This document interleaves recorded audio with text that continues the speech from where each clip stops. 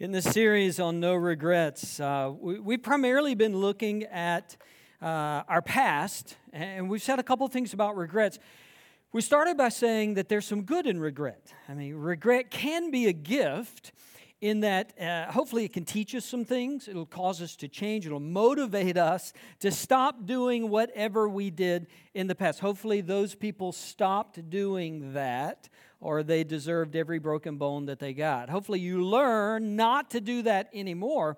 That's part of the good gift of that feeling of regret that we have. Also, it turns us back to God. I mean, if we're spiritually sensitive, we know what's causing our conscience to feel the way it does is that's God drawing us back to Him. So another good in regret is it draws us back into our relationship with God. But then we said last week, sometimes regret moves from just being a tutor, in other words, teaching us some good things, and it becomes a bully in our life. It becomes that constant reminder of our failures or one specific failure.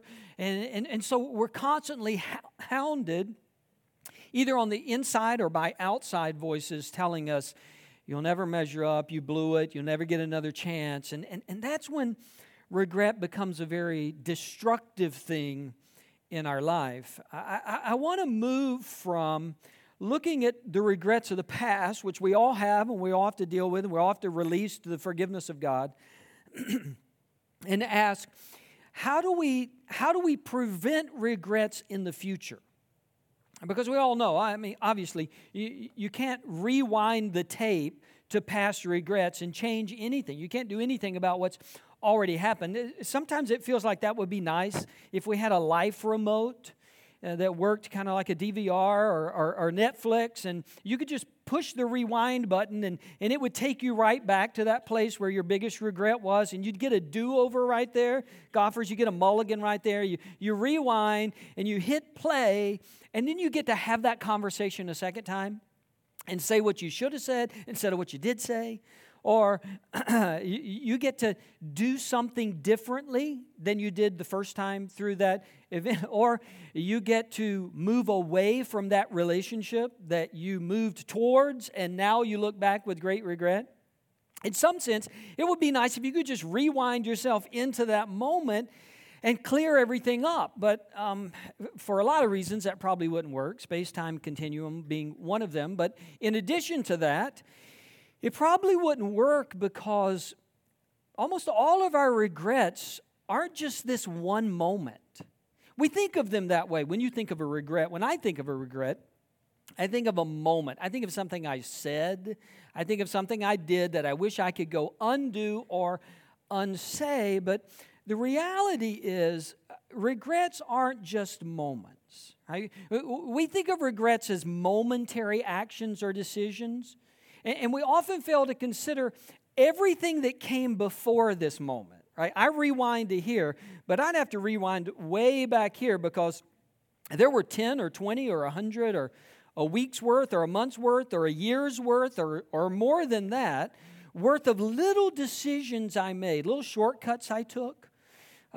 Little ways of telling myself it's not that big a deal, it's not going to go anywhere, it doesn't really mean anything, no one else is going to find out.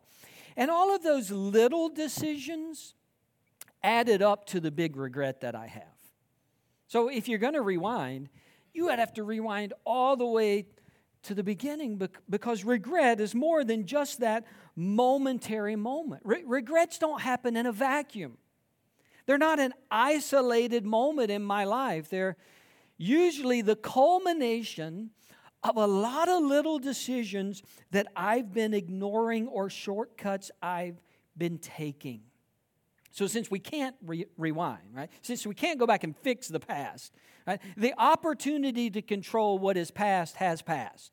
The opportunity to control what has passed, what is in the past, has already passed us by. You can't go back and change it. You can't go back and fix it. You can't do anything about it. However, the opportunity to control what is in the future is still in our hands. The opportunity to shape what's going to come next is still in your control. And for my life, it's still in my control. Right? And don't take this too far. Obviously, we don't control the future. Obviously, there are times that you and I make decisions, and we make the best decision possible in the moment. And sometimes we even look back on those decisions that we thought were good ones, and we wish we would have done something else. I'm not saying we can remove any chance of ever having any regrets. What I am saying is that a lot of the control for the regrets that are going to come to your future are in your hands. And a lot of the control for the regrets in my future are in my hands. Think about it this way.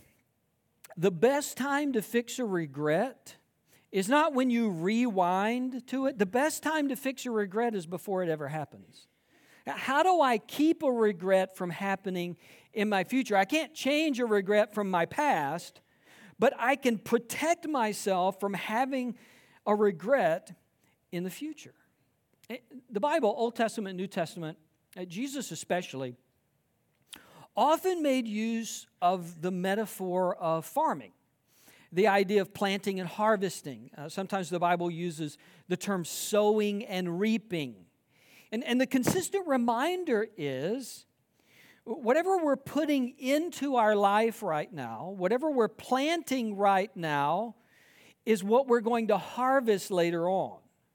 The actions that we're taking now are going to lead to a specific outcome somewhere down the road. The attitudes that I'm adopting right now, the spiritual disciplines that I'm implementing into my life, those are going to result in a specific outcome at some point in my future. We might not like to admit this, but you and I are the result today of all the choices we've made up to this point.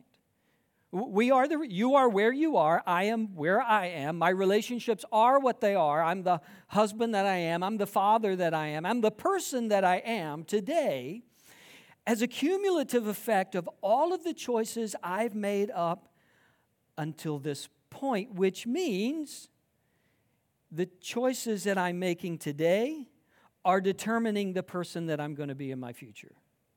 The decisions that I make, the relationships that are the strongest, that are the closest in my life, they are shaping the person that I'm going to become.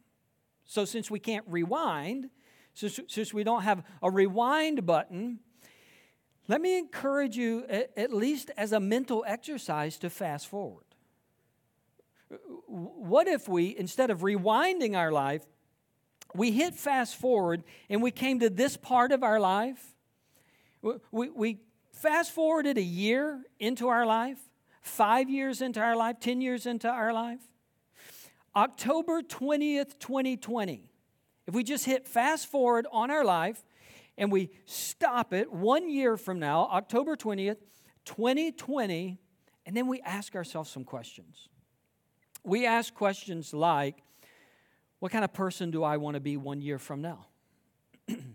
What do I want to be true of me?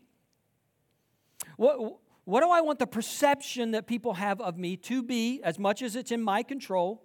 What do I want that to be 1 year from now? In my career, where do I want to be 1 year from now? My goals. What do I want to be 1 year from now? In my marriage, what do I want it to look like 1 year from now? If I could fast forward my life 1 year, what do I want my marriage to look like? What do I want the characteristics to be? As a parent, what do I want my family to be? What do I want my relationship to my kids to be spiritually? What do I want to be true of me? Fast forward 1 year from now, it would look like this if I had control. And then rewind back to today and begin to ask yourself, what are the choices that I have to start making today so that 1 year from now I'm that person? I'm the person not only that I want to be, I'm the person that I think God wants me to be. I'm in the relationships that I think God wants me to be in. I'm spiritually where I think God wants me to be, because the choices you and I are making right now are determining what that person 1 year from now is going to be. What seeds, to go back to our farming metaphor, what seeds do you and I have to plant right now so that we get the harvest that we want a year from now? You see, avoiding regret isn't simply avoiding that one big decision out there in my future somewhere. Avoiding regret is managing the small decisions I'm making today. It's not just avoiding the big mistake.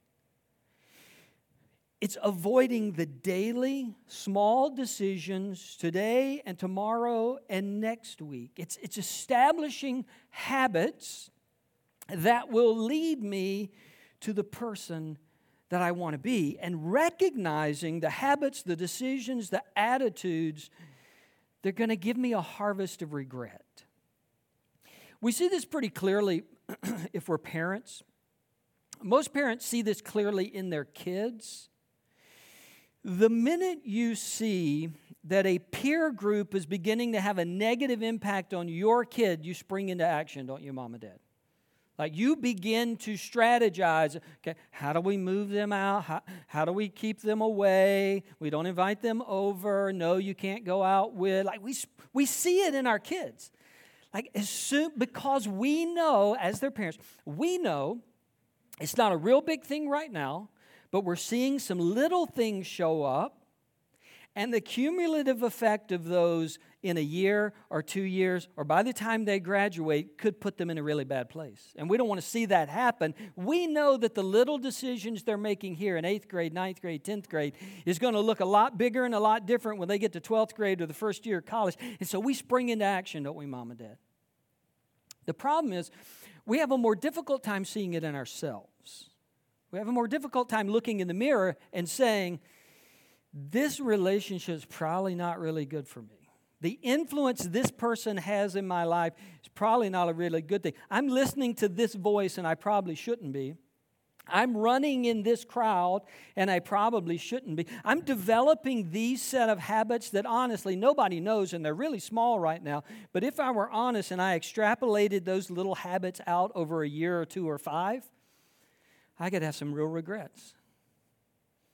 This conversation that I'm having with this other person, it's just kind of a small thing right now, and we're the only ones who know about it. But if you extrapolate that conversation out over 100 more conversations, and then one day I could have some really big regrets. We see it so clearly in our kids. We know with our kids, you got to get to it early. You got to stop it early. But we need to see that in ourselves. Like, we need to honestly look in the mirror and realize these little things that I'm excusing are going to become big regrets one day. Preventing future regrets involves making choices now that are in line with the person I want to be one day. Making choices now that are in line with the person that I see when I fast forward my life a year or 2 or 5 or 10. It's the seeds that I'm planting, the habits that I'm choosing. Now, it's the harvest analogy. In order to get that harvest, I have to plant seeds that will lead to that. One of the problems that we have is we often have a clear idea of the harvest that we want. We just don't plant the seeds to get us there. This is kind of a silly example, but go with me. If someone complained about not having a corn harvest, and then you talked to them and found out, well, they never planted corn, you would think they were crazy. Like, why would you expect a harvest of corn when you never planted corn? Why would you expect a harvest of tomatoes and you never planted any tomatoes? Or whatever you planted is what you can expect to harvest someday. And in our lives, often we have an image of this is what I'd like, this is what I want. We don't plant those seeds, so we never get the harvest. Some of us look at our marriage and we want a marriage that is trusting, right? Loving, exciting, adventurous, romantic, committed.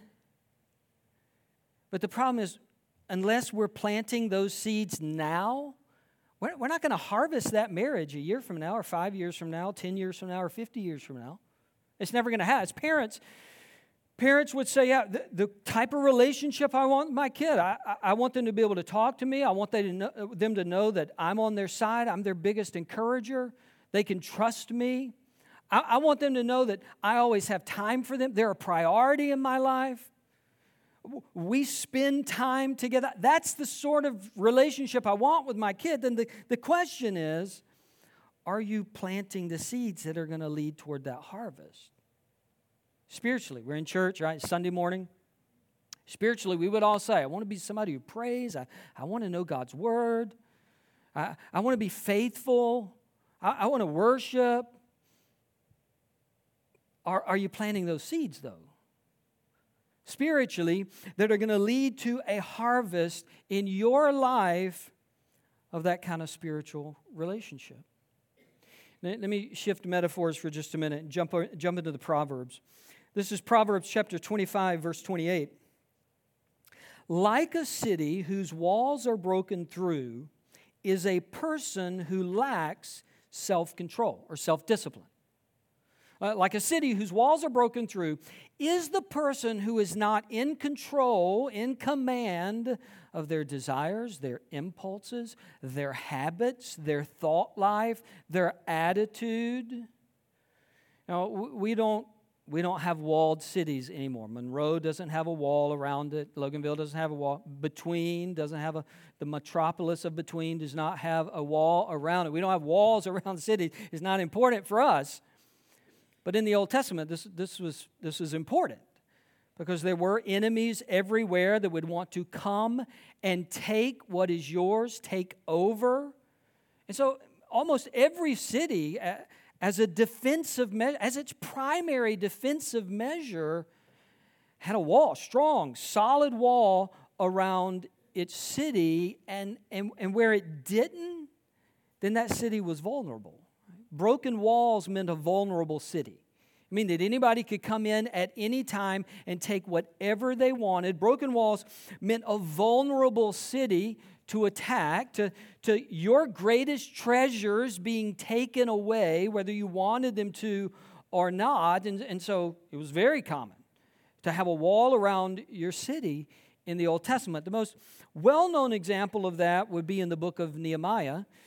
God's people are overtaken by the Babylonians. They destroy the city, destroy the temple, tear down the walls, take all of God's people away into slavery. 40 years or so later, they start to come back because the Persians have now taken over. So they start to come back, and what they notice first of all is that the walls are all torn down. If you read the Old Testament book of Nehemiah, it's all about this problem. This is how Nehemiah starts. They said to me, this is Nehemiah speaking, they said to me, those who survived the exile and are back in the province are in great trouble and disgrace. The wall of Jerusalem is broken down and its gates have been burned with fire. They're in great trouble. Why? They don't have a wall. They're not protected. They're in great trouble. If you read the book of Nehemiah, it's the whole story of how he comes in and leads the effort to rebuild the wall a day at a time. How do you rebuild a wall? Well, in the Old Testament, you rebuilt the wall one stone at a time. Stone after stone, brick after brick, day after day, consistently doing what you needed to do to repair the wall that was protecting you, that was protecting the things that you value and treasure the most. It was day after day, brick after brick, stone after stone. They didn't mass produce the wall. They didn't order sections from Amazon. There was no 3D printer. It wasn't fast. It was slow. Day after day, stone after stone, brick after brick. Now, our personal lives are like this. Broken walls mean a vulnerable city, but in our individual lives, broken walls mean vulnerable people. Where we lack self-discipline, where we lack defenses against the attack of the enemy, the one who would want to destroy us, we're vulnerable. We're vulnerable to regret. We're vulnerable to bad decision-making. And so day after day, stone after stone, habit after habit, you and I have to build choices in line with the person that God has called us to be. In line with the person that God has shown us in the fast forward reel. This is who I want you to be as a person. This is who I want you to be as a spouse. This is who I want you to be as a follower of Jesus. And day after day, stone after stone, brick after brick, choice after choice, you and I have to build that wall. Now, that sounds like work, right? And some of it is. Sometimes it is work. Sometimes it is deciding to feel the pain on the front end so that I don't feel the greater pain of regret on the back end. It's that I'm going to feel the pain of discipline on the front end so that I can avoid the greater pain of regret on the back end. If we're honest, if you look back on your life, you go back to those moments of regret, and you could probably say, like I could say for my regrets, if I had been willing to experience the pain of discipline in that moment, it would have cost me a lot less than the pain of regret that I felt later on. It's kind of like using credit card. We either feel the pain the moment that we pay for something, or we decide we don't want to feel the pain, so we're going to charge it, and we're going to wait until later to pay. The problem is, when we don't feel the pain up front, we enjoy whatever it is a lot more at that time, right? Like, I'll have 2 of those. I'll have dessert, 3 desserts, and I'm going to take one home. Like, when we're not feeling the pain of actually having to pay for it in that moment, we can just keep going, right? There's no pain. And then the credit card bill shows up later. And we realize, number one, wow, I spent a lot more than I thought I was going to spend. And by the way, they've added interest to this whole thing. So now on the back end, I'm paying more than I would have if I had felt the pain in the moment. That's the way regret and discipline are.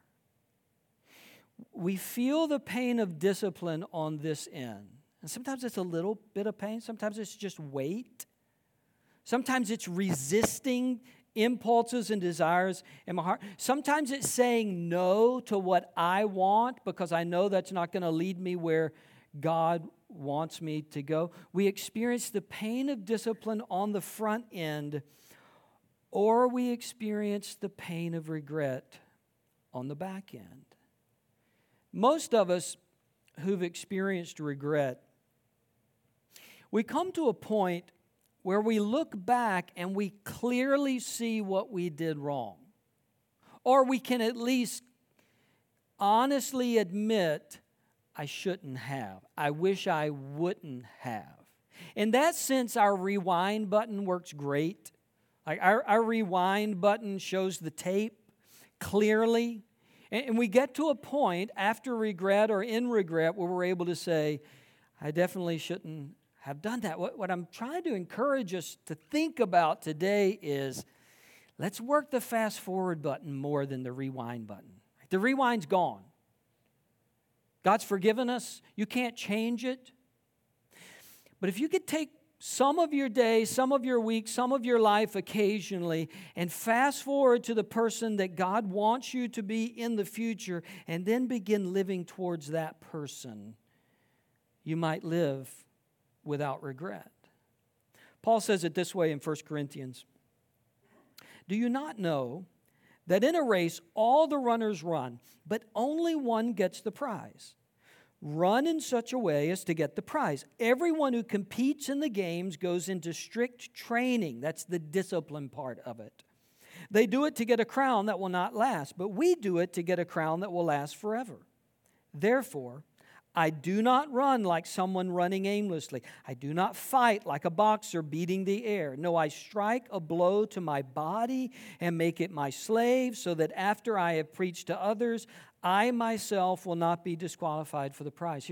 Here's Paul, writes much of the New Testament. Preacher, pastor, church planter, mentor to younger pastors. And Paul, who was always honest, has this moment of transparency in 1 Corinthians and says, let me peel back the curtain for you because you may think that it's easy for me because of my position.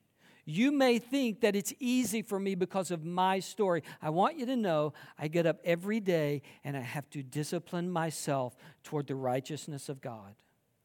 Just like an athlete, that's the metaphor that he used. Just like an athlete gets up and trains every day and gets certain muscles every day, prepares themselves every day. I want you to know I'm no better than you. I'm no different from you. I have to get up every day and discipline myself toward the person God has called me to be so that I don't live with regret. And Paul says I take this seriously. I'm not like a runner that's just running aimlessly. I have a goal here. I want to be the man God's called me to be. I'm not like a boxer that's just punching in the air. I take this seriously because I want to be the person that God has called me to be. And then Paul says, at some point, if I'm not that person, everybody's going to find out. Paul knew what we often deny in our own habits. Paul knew that eventually everything comes out. Like eventually everything gets discovered. Eventually other people see what I thought I had hidden. Paul says, I don't want to be that guy. I don't want to be the person with personal regrets, and I don't want to be the person that people point at and say, he gave us all of these lectures, he taught us all of these things, and he wasn't even living it himself. Paul did not want to live with regret. And so, every day, he lived with discipline. He lived with self-control. He made the choices that were necessary to move him towards the person that he knew God wanted him to be. Now, there is, on the one hand, an obvious emphasis on my need to control me. There's an obvious emphasis on my ability to bring discipline to the areas of my life. Discipline to my impulses and my desires and my habits and my choices and my attitude. But fortunately, the Bible doesn't leave it all up to you and me. Fortunately, God has already given us what we need to live a life of godly discipline. God's put it in you if you are a follower of Jesus. I'll give you a couple examples. This is 2 Peter chapter 1. God's divine power has given us everything we need for a godly life through our knowledge of Him who called us by His own glory and goodness. God's put it in you. God's given you, by His power, God has given you the ability, given me the ability to live the life He's called us to. This is not merely whether you're strong enough or good enough or bold enough or smart enough. It's do you trust God enough? Because God has put within us, who are His followers, God's put within us not only a desire to please Him, not only a desire to live for Him, but He's put power in us that we can say no when we need to say no. We can say yes when we need to say yes. We can build a wall around our life. Paul says something similar in 2 Timothy.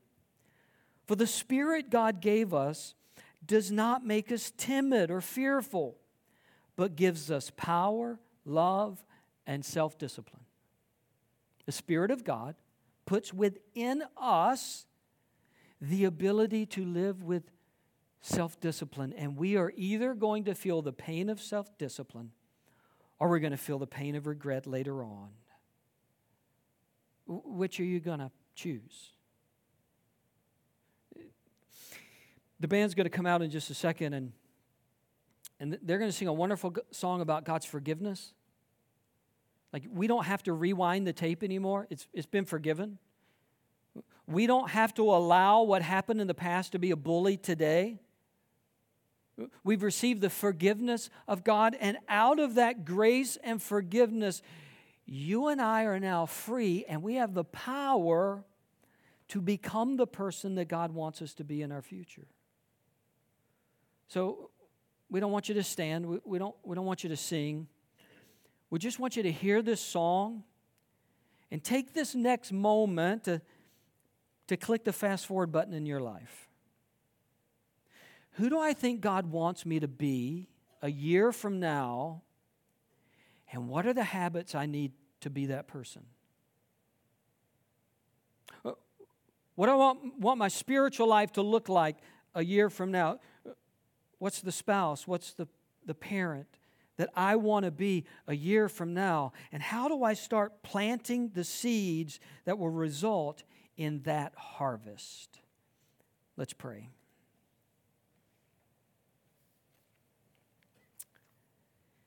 God, I thank you so much that you not only give grace to forgive the past, grace so that we don't have to hit the rewind button and relive it all again and beat ourselves up over what's already passed. But you give us the power to live in the fast forward mode too. You give us the power of self-discipline and a sound mind and good thinking. You give us self-control so that we can look into the future and we can know this is the harvest that I want to experience in my life. This is the person I want to be. And so with God's help, through the power of His Holy Spirit, I'm going to start planting the seeds that will lead me to be that person in Christ. All over this room, there are people perhaps, and there's a hole in the wall around their life. Maybe it's not even a hole. Maybe it's just a crack right now. And they've been denying it. They've been trying to explain it away. They've tried to convince themselves it's not really there. I pray at this moment, in this service, they would be honest like Paul. They would be honest and they would say, I got to repair that. I got to fix that. Because it's going to keep growing if I don't. I'm going to be vulnerable. The precious parts of my life are going to get stolen away if I don't take this seriously. So I pray today that through the Holy Spirit's power, that part of their wall would be rebuilt and mended. I pray it in Jesus' name.